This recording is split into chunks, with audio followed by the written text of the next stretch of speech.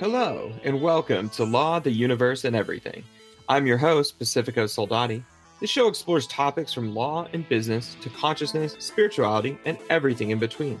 We feature accomplished leaders across many fields to help you get more out of your life. You can learn more and stay up to date at theluepodcast.com. If you're not familiar with my background, I'm a helper, parent, marketer, attorney outlaw, certified mediator, story brand guide, omnist, yoga teacher, and a former paratrooper and award-winning Army chef with the 82nd Airborne Division and U.S. Army Special Operations Command. I'm the founder and CEO of the Soldati Group, a marketing agency helping startups, small businesses, and law firms leverage the power of story to grow their businesses. Law, the Universe, and Everything is a production of the Soldati Group. All opinions expressed by the hosts and podcast guests are solely their own opinions and do not reflect the opinions of the Soldati Group or guest employers. This podcast is for information and entertainment purposes only, and these discussions do not constitute legal or investment advice. Today's episode is brought to you by Prosperitas, an animated video agency that can help you bring your company's ideas, values, products, and messages to life with the power of video storytelling. Whether you strive to win more customers, engage, or educate your audience, Prosperitas will craft each video specifically targeted to fit your brand and vision. Visit ProsperitaSagency.com today to learn more. That's PROSPERITAS agency.com to find out how Prosperitas can create the best videos your company has ever had. My guest today is David Bedford. David grew up in the Dingle, Liverpool, by the bottom of Madron Street, where Ringo was born, and attended the same school as Ringo, though many years later. While there, he met his wife, Alex, and not long after marrying, they left the Dingle and bought a house near Penny Lane.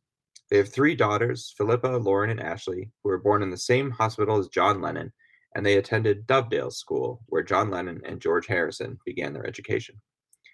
When illness forced retirement upon David at the age of 35, he began a quest to discover as much about the Beatles and Liverpool as he could. He started to write for the British Beatles Fan Club magazine in 2000, and his first book, first published in 2009, is now in its third edition, called Liverpool, Birthplace of the Beatles. His second book, The Fab 104, The Evolution of the Beatles, was published in 2013 to critical acclaim. It featured every family member, friend, and musician who contributed to the story of the Beatles, including the previously unknown school friend of John who started it all. In 2016, David was a co-author with Hunter Davies, the only authorized Beatles biographer, on The Beatles Book with fellow authors Keith Badman and Spencer Lee. Published in 2018, David's third book with co-author Gary Popper is Finding the Fourth Beatle, which tells the story of the 23 drummers who put the beat behind the Fab Three. He was also the associate producer and historical consultant for Looking for Lennon, a 2018 documentary film about the life of the enigmatic Beatle. Coming in 2020 is The Country of Liverpool, Nashville of the North, covering the country music scene in Liverpool and the country roots of the Beatles. In 2021, ACC is publishing The Beatles' Fab Four Cities, co-written with Beatles guide Richard Porter and Susan Ryan, a book looking at the four cities that define the Beatles' career: Liverpool, Hamburg, London, and New York. David has a Liverpool Beatles podcast called LidyPod at lidypod.com. And he also set up and runs the Beatles bookstore at beatlesbookstore.com for over a dozen Beatles authors around the world. David is working on another book and film projects, as well as conducting virtual Beatles tours from home in Liverpool. He's also a regular guest on podcasts and radio shows too. Find out more at lidypool.com. Thank you so much for joining me today, David, and welcome to the show. Thank you for that introduction. That was fabulous. Do I just quit now? That was, there you go. Top that. Yeah, go out on top, right? Yeah. So take me back, David. What first really drove you to become a Beatles expert? Is it just from being from Liverpool? Is it like a boyhood love of the Beatles? Like, how did that all manifest? So I was born in 1965. So, of course, I missed everything to do with the Beatles. You know, as I was starting school, as you mentioned there, the school that Ringo Starr had attended, that was at the end of 1969, just as the Beatles were breaking up. So in the 70s in Liverpool, the Beatles were old news. They'd left the city for London back in 1963, split up in 70. So it was quite a depressed place to be. Unemployment was high. There were more important things to worry about than Beatles. So they weren't talked about very much. But I was just coming from the Dingle. I was aware of Ringo and of the Beatles. And it was really when I started playing guitar, and that would have been about 13, 14.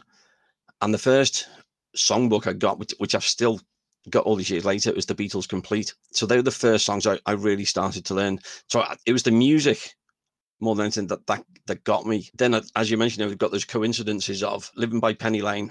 And when we moved house in 1989, we moved out here. That was not a conscious decision. We found a nice house in an area with good schools and shops, etc. And we set in and suddenly thought, we're near Penny Lane.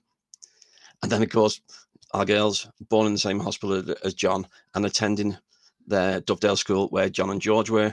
That's where it started again. As a parent, we're very much involved in fundraising and thinking, parents' associations at school. Everything coincided with me having to give up work through ill health. Initially, they thought I had rheumatoid arthritis. It took them in total 3 years to get the proper diagnosis of fibromyalgia.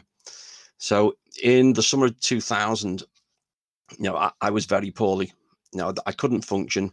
My doctor signed me off work and I never went back. But we were at that time trying to fundraise for the school. And because we were trying to raise money for the playground, obviously we know that John Lennon and George Harrison attended there, as did some other people who were famous in the UK. So we got national media interested. And the person who actually responded was Yoko Ono, John's wife, who often gets a lot of bad press. She got in touch and said, how much money do you need? And we said, we sent a budget over about £27,000. And she said, well, I'll give you £30,000. I want to pay for everything because John loved his time at Dovedale. I'll pay for all the work you want to do, put some money into the fund for you. And then she'd been over to the school a number of times, made further donations. And whenever she was doing something official in Liverpool, she'd invite some of the children from the school. So I just thought, this is a great story about a woman who was scorned by and hated by a lot of Beatles fans. So I met through this school event a guy who'd been at Dovedale with both John and George, and he was writing his stories for the Beatles fanzine, had no idea how to use computers. So I said, I'll email it down to the magazine. So I did that, corresponding with the editor, and said, by the way, this is what's going on at Dovedale School. Yoko Ono's given us all this money. Are you interested in the story?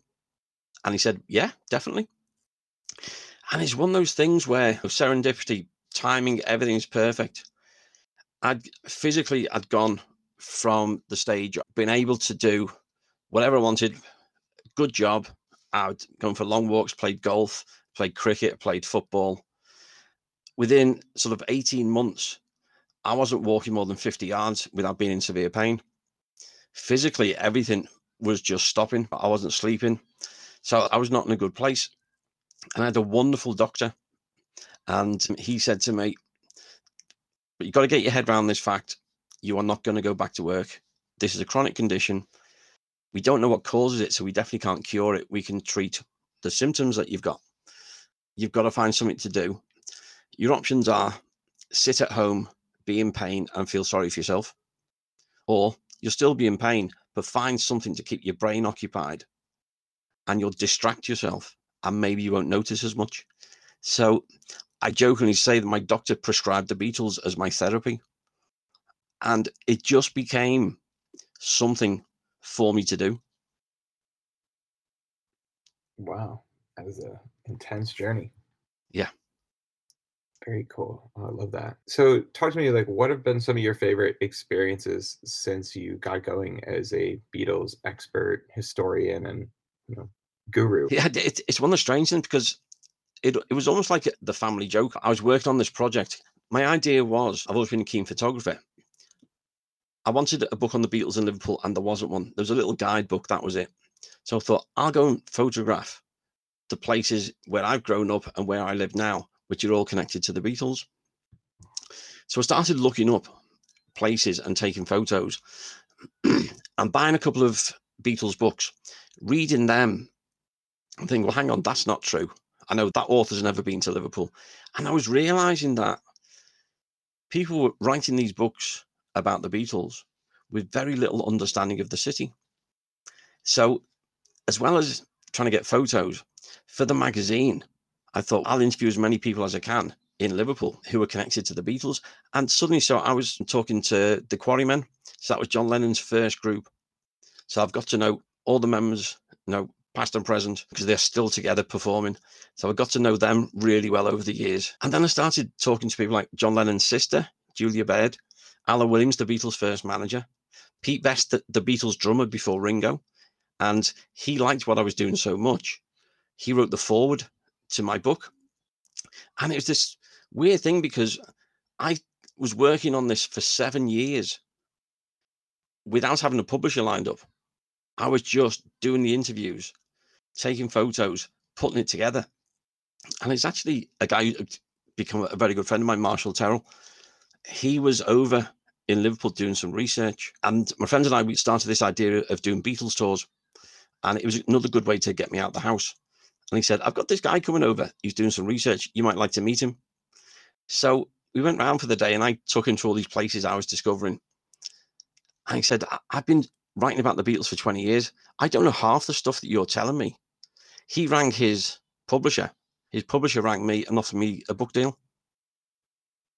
And so what had been 7 years of distraction and fun then became this book.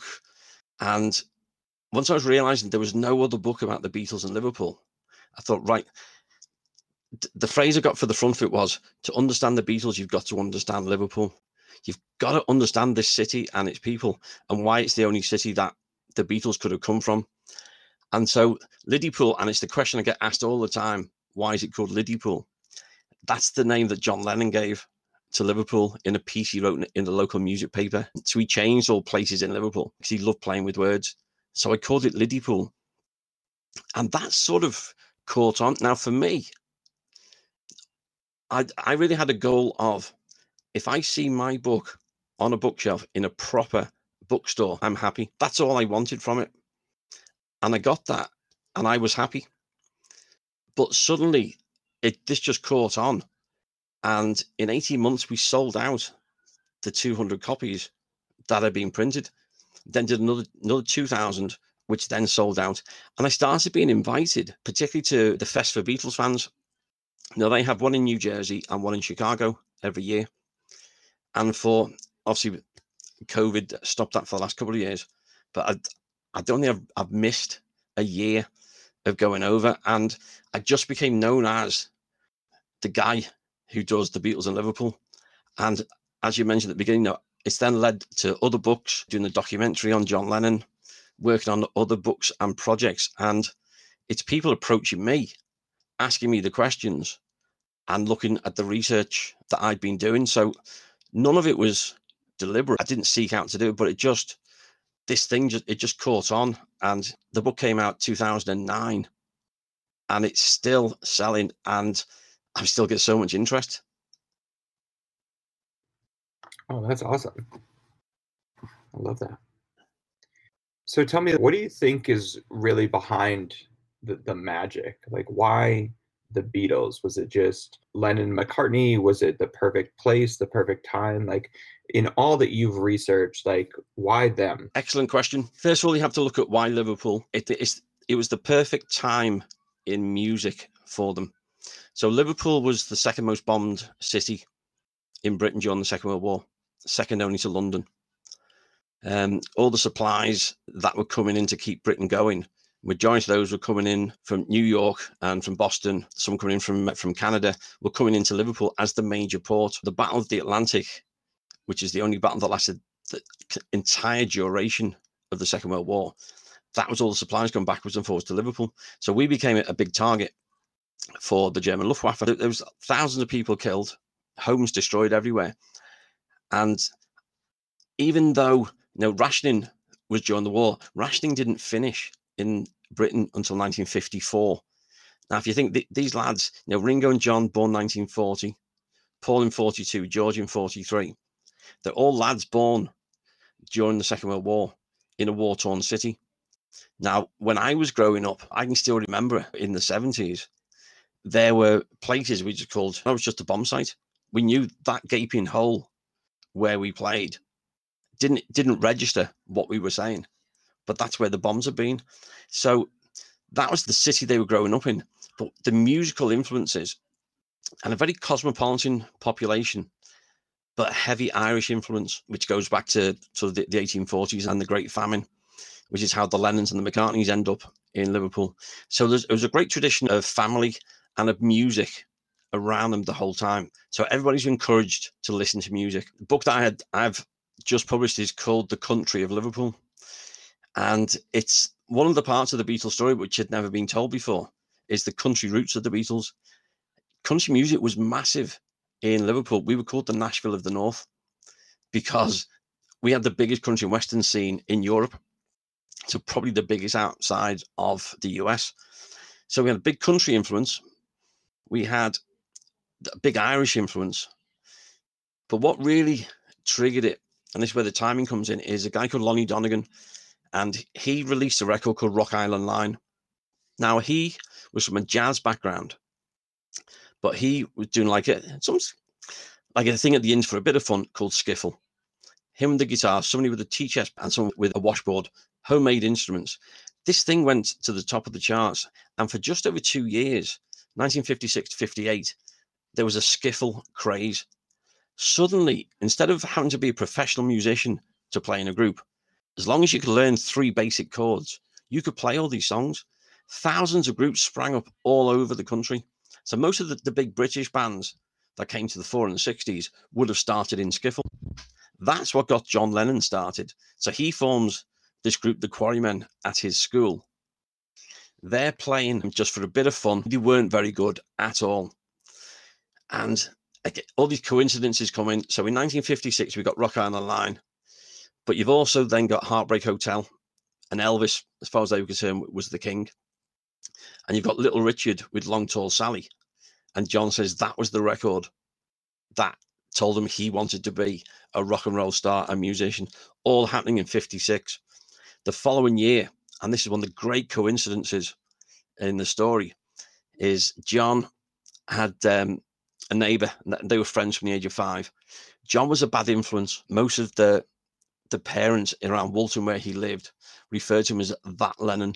He was trouble. So Ivan, his mate, was really clever. Funny, he and John got on so well. But because John was a bad influence, at the age of 11, when it's time for high school, Ivan's parents wouldn't let him go to the same school as John because he was trouble.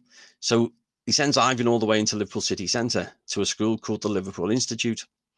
He ends up in a class with the boy born on exactly the same day as him, 18th of June, 1942. That's Paul McCartney. Because those two end up in the same class, Ivan says to Paul, my mate John's got this group. You should come and see them. Ivan brings Paul, introduces him to John. That's when everything changes. That's when the Beatles are born. It's Lennon and McCartney coming together. Within 5 months, Paul had introduced one of his mates, George Harrison, to John. So by the end of 57, you've got John, Paul and George in a group together. Now, that's still 5 years before their first single is released. So they had something, that musical chemistry between the three of them, which was so unique. And a lot of musicians came and went. At one point, by 59, they'd stopped performing. George went and joined another group. And again, lovely coincidence.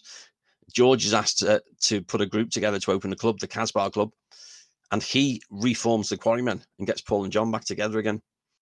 The Casbah was the big surprise when I was researching Liverpool. I'd never come across it. This place is probably more important to the Beatles story than the Cavern, but everybody knows about the Cavern Club. So you get all these musicians together. The important thing is John, Paul and George.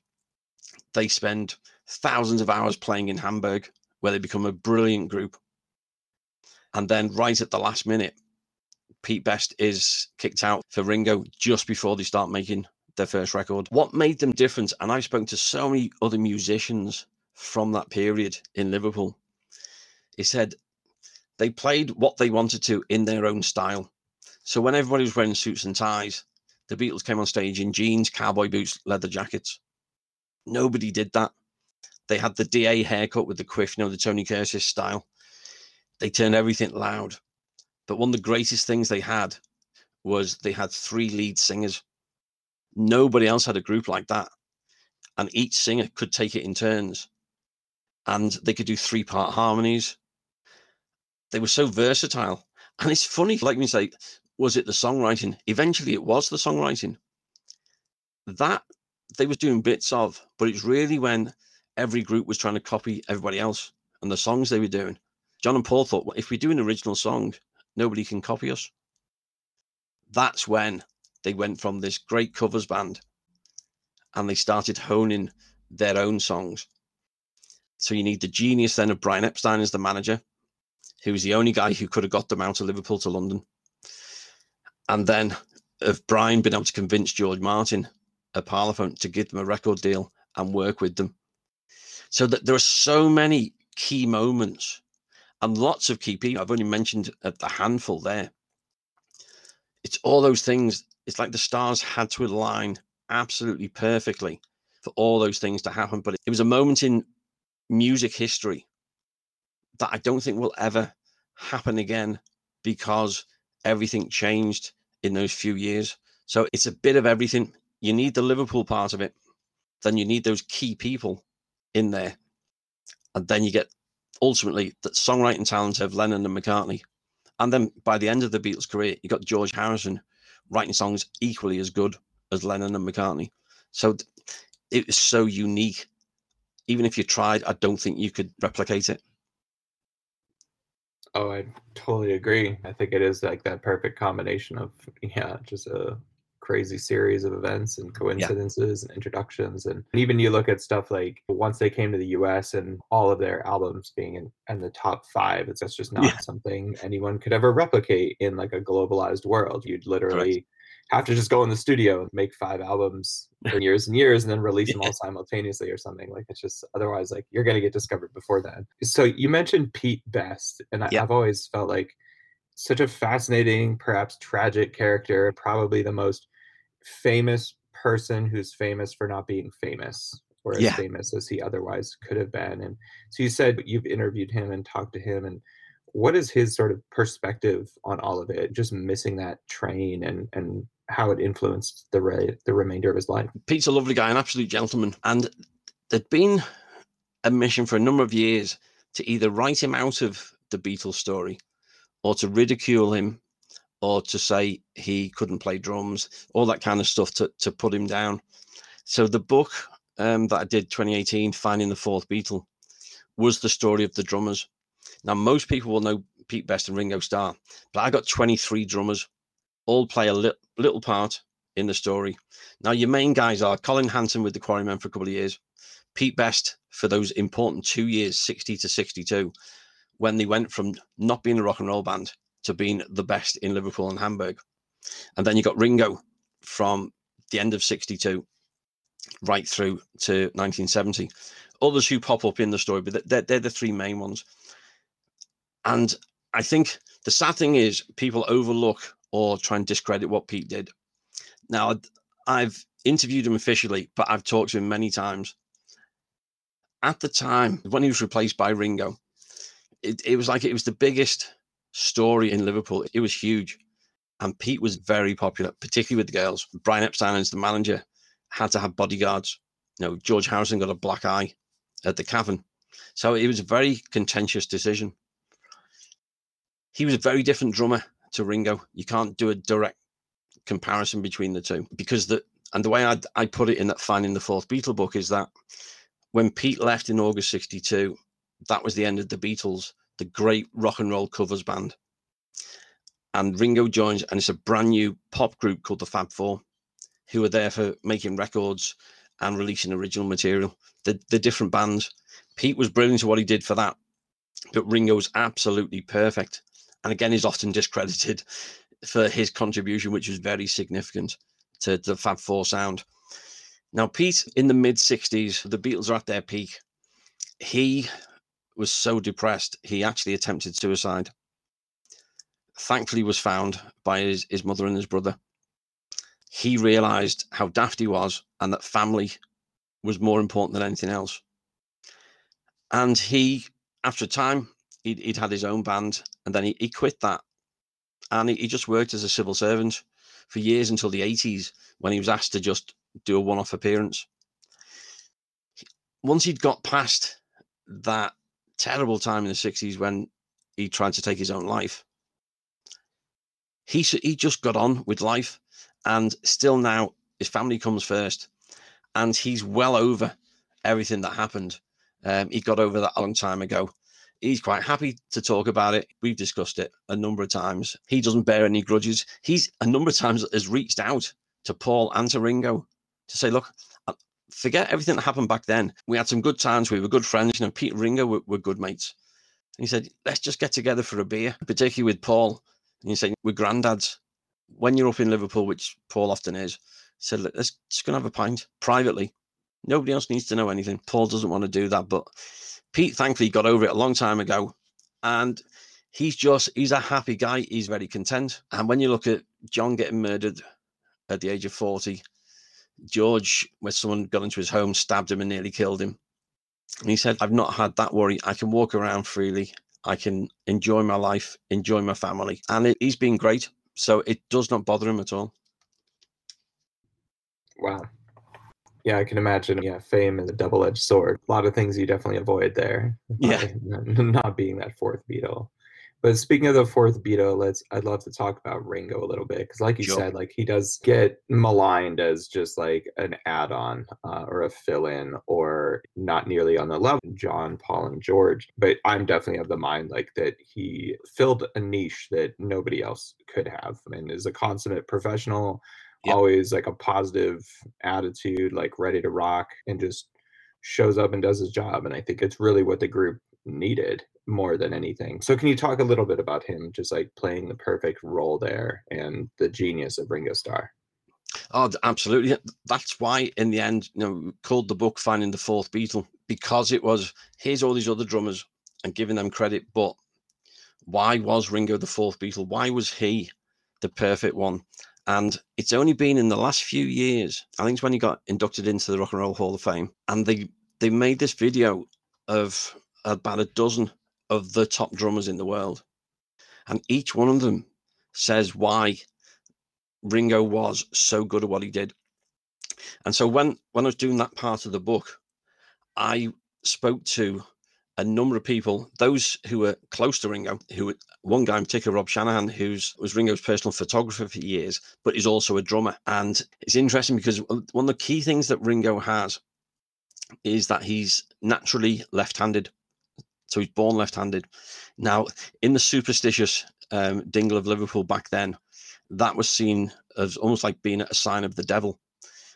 And he had a nan who was very superstitious and tried to convince him to do everything right. So what he did when he got his first drum kit, he learned to play on a right-handed kit. So he's a left-handed drummer playing on a right-handed kit. Once you get someone explaining that, the way he then works his way around the kit is the opposite to what a right-hander would do. So timings are slightly different.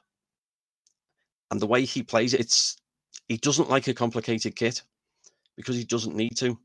The way he uses it was very different to the way drummers were at the time. He loved listening to jazz.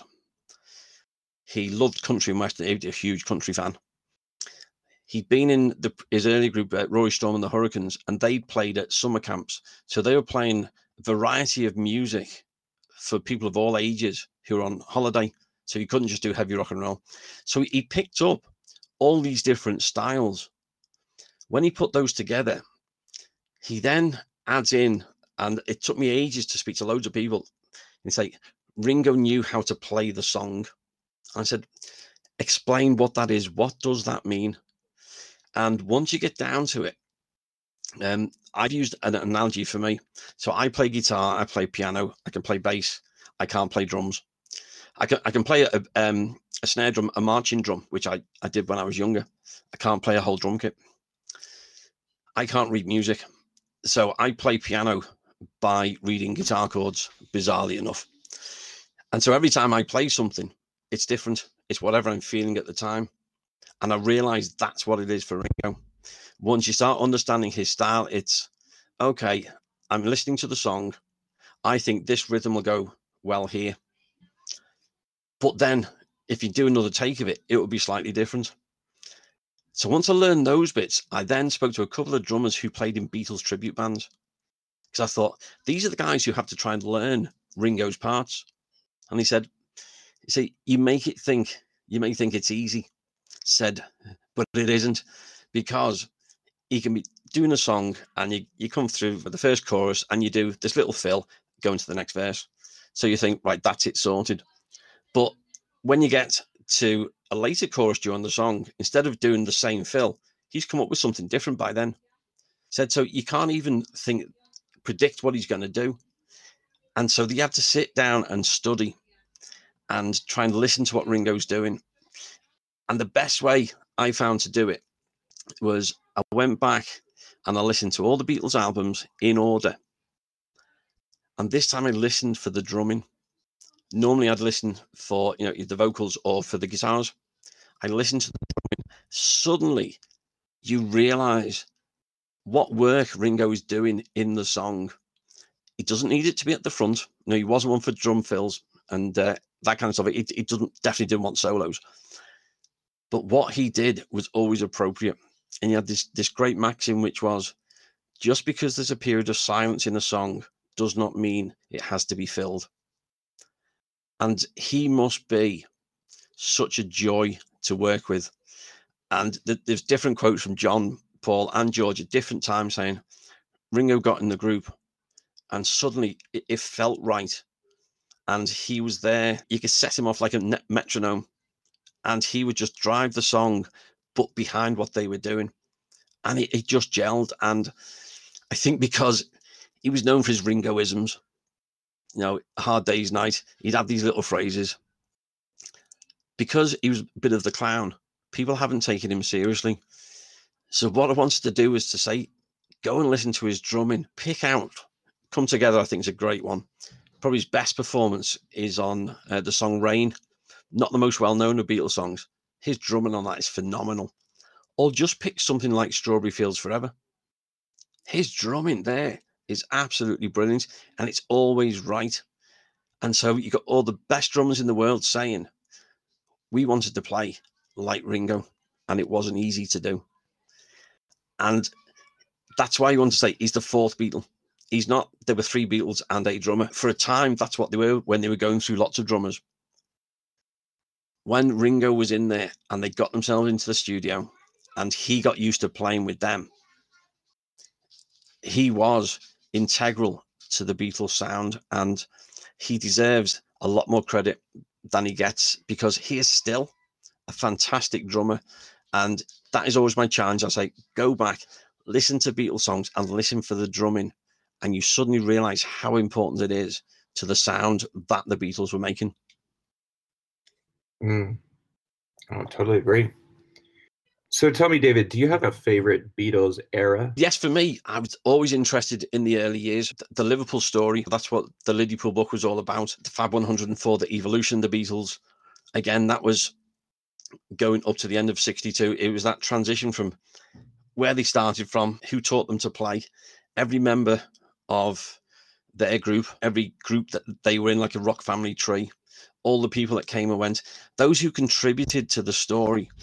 And that's 104 people who play a part musically in the story of the Beatles up to the end of 1962. So I love giving credit to people whose stories don't get told as much. That's why it's not the Fab Four, it's the Fab 104. There's so many people. So I love the early, and I love the Hamburg years particularly. That's another passion when they're really becoming a rock band. I love all the music they created. When you go to what's your favorite album and stuff, always tricky. The first one, Please Me, is still a brilliant album. Abbey Road normally comes up as my favorite. The last one they ever did together, which I think is superb. And recently, over the last 12 months, I've got back into listening to the soundtrack of A Hard Day's Night. So it depends what mood I'm in. So musically, that can vary. But it's the early years coming through to, and including 63. That's the bit that always interested me.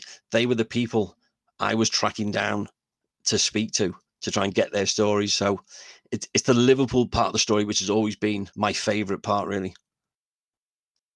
Mm, that's awesome. Yeah, and I think like long neglected probably as well. There's especially once they started in on like their psychedelic era, I Yeah, think that's like the predominant thing like most people yeah, remember them for, especially as you're getting into it with like younger crowds and stuff. There's not a sure. lot of people looking into the first 5 albums in Britain and stuff. Yeah, I think, and of course, for a lot of the Americans, everything starts with the Ed Sullivan Show Yeah, in '64. absolutely. Again, those little coincidences. If you go back 3 years earlier to the day, so 9th of February '61, that's when they made their debut at the Cavern Club. Exactly 3 years later, they're on the Ed Sullivan. That journey in those 3 years is huge. They just come back from Hamburg. They're just starting to make a name for themselves in Liverpool. 3 years later, they're performing to 73 million Americans and about to just conquer the world. And it's what a story. Yeah, it's really such an incredible arc from something like I Want to Hold Your Hand all the way through to like Magical Mystery Tour and Yeah, Sergeant Pepper's and even Abbey Road in a different context. yeah, But when you look out at different bands that have had 10-year careers or more, and there's so few that you see that kind of arc, right? It's like yeah, generally bands will start in one vein and they'll just mature in that vein. And so it'll just be like they're still playing the same thing, but yeah, think they were really one of the first to really go all over the place and kind of explore the space. And like the Rolling Stones did the same for a bit, but I think the mm, Rolling Stones have now they've hewed back into just just like normal rock yeah, and stuff. And whereas the Beatles were just like, hey, let's go all out and all over the yeah. place. Let's Um, try something new. yeah, and I think it's definitely something that's influenced a lot of different music and to Yeah, really explore like what it can be or artists today where from album to album they can just go in totally different directions and yeah, not be yeah, scared of what people are going to think. I remember an off the wall example, but Avicii before he passed away went from yeah, doing like electronic dance music to hey, I'm going to start integrating country. And when yeah, he first did that, like Ultra in Miami, people were like what and yeah, then it really took off and then it's just been a thing of just hey yeah let's keep integrating all these different styles and I yeah, think even the Beatles bringing a lot of musicianship and instrumentation from India is also yeah, another significant thing that often gets overlooked. yeah. Definitely, because they weren't afraid to change. And as you're saying, no, it just wasn't done. If you had an artist and they sold records, the record company would say, "We found the formula, stick to that." And they were like, every album, something different. Then when you suddenly, you listen to, Please Please Me and Hard Day's Night, then you suddenly get Rubber Soul and Revolver. And you think, whoa, what that is such a leap. And probably at first, some fans were unsure about that, but they were not afraid to try things out. And it didn't always work, but they experimented. And as you say, I think that again has given permission to any artist who wants to evolve and wants to try different things. So it worked for the Beatles. So give it a go.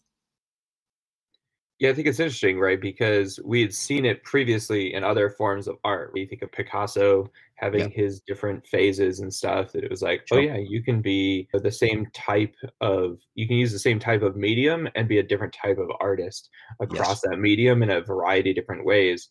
But the music at that time, it was still pretty pedestrian, everyone staying in their own lane. And yeah, like you said, like this did now give permission for musicians to do the same. And I think now you see on a variety of platforms, whether it's TikTok or Snapchat or Mhm. Instagram or wherever, that you're seeing artists of all different types really showcasing the range of things they can do. That, oh, yeah, I'm going to be a singer, but I'm also a painter and I also do this other thing. And Yeah. really integrating all these different things, I think it's leading to like a golden age of art and creativity. Well, it is. It's taking those opportunities. And I think that the biggest thing that they did, which changed, which anybody who performs their own material now owes the Beatles a huge thing, because when they were starting to record with George Martin, his normal way of doing things, which was you go down, find some songwriters, see what they've got, you bring the song, the band learns the song, they perform it, and they release it. And they, from the very start, said, we want to be judged on our own songs. And this changed absolutely everything in the music industry here. This was a 4-piece group that didn't really exist back then. We accept this whole thing with a rhythm guitar, lead guitar, bass, and drums. That sort of wasn't really a thing in the charts at the time, and definitely not groups who were performing songs they had written themselves. And that, again, it opened the floodgates for all these other groups around saying, wow, this is great. We don't have to do cover versions. We can release our own material. And you suddenly get the British invasion, which I know is still so popular in the US. All these artists who were coming to the fore, writing their own songs. This changed the pop world forever. Singer-songwriters could now do what they really loved, which was perform their own music. And that came in with the Beatles and is still here now. And it's a wonderful thing. And as you say, there's so many different options now. You can go direct to the public on YouTube, TikTok, Snapchat, whatever it is. And quite often artists do that. They then get a record deal, which comes from a social media following. It's great. There's all these options for creativity, podcasts included. You know, how many of us love to have our own radio show? Well, we can. It's fabulous. You don't need to have these official ways in. You can do this yourself, and it's fantastic. Yeah, it has been awesome just seeing like the death of gatekeeping, the death of credentialism and those things. But the old guard isn't going to go quietly. But now they've got to scramble to find a way to get a toehold in the new, environment that's going to exist, and it's continuing to evolve. And by 2030, I think the landscape is going to look so much different, with so much more power in the hands of creators instead of these, by and large, like talentless gatekeepers who just had enough money to put up a wall and build a moat and said, okay, like we're going to make or break you. And now that's all getting flipped on its head. And I think it's awesome. Which is great. Yeah, definitely. So tell me, how has a failure or an apparent failure set you up for later success? And do you have a favorite failure?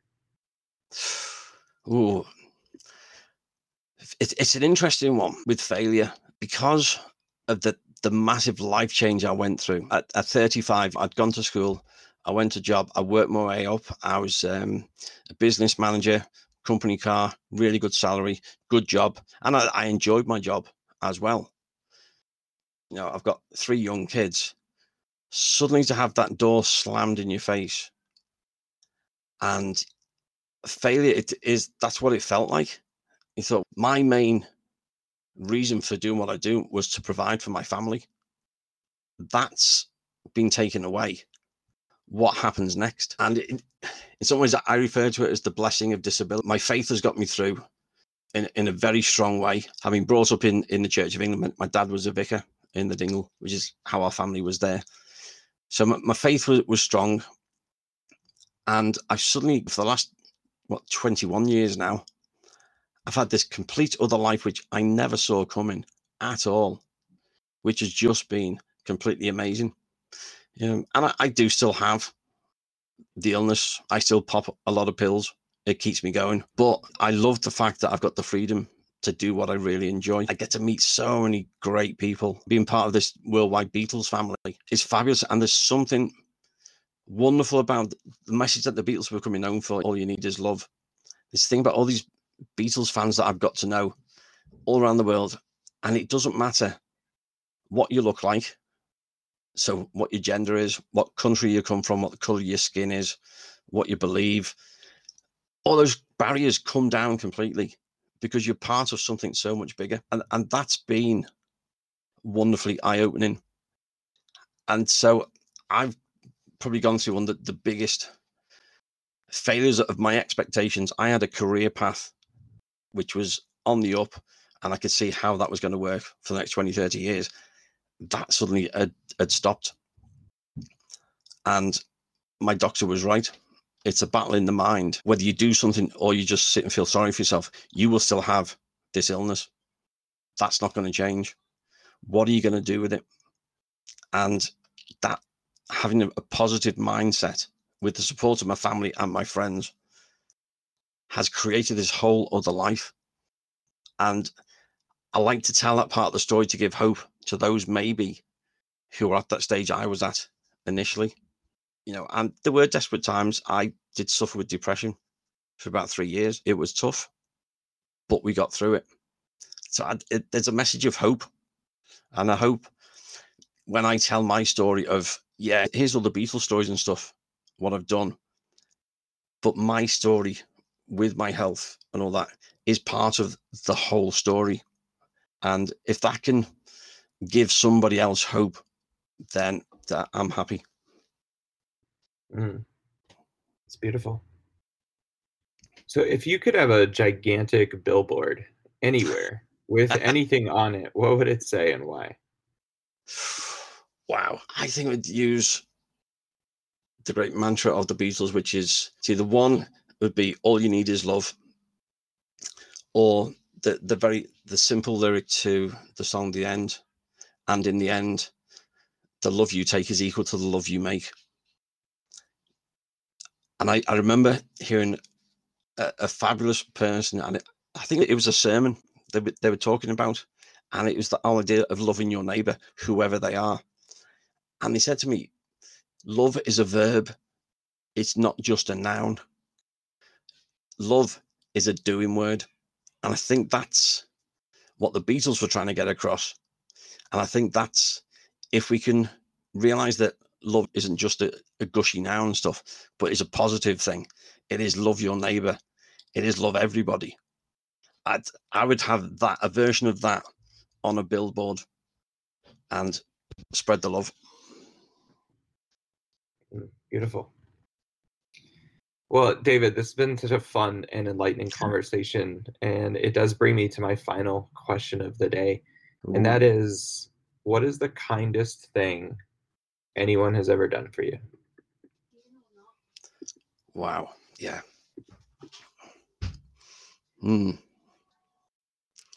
That's difficult because I've been blessed so many times by so many great people. I think I would probably say, because of the impact my illness had on our family life, I was the only one working. My wife was looking after the 3 young children. She supported me through that, absolutely, unwavering, and realized that if we were going to stay in the house we were in, she would have to go and work because I couldn't. And she started out childminding, just looking after kids after school and some babies in our house.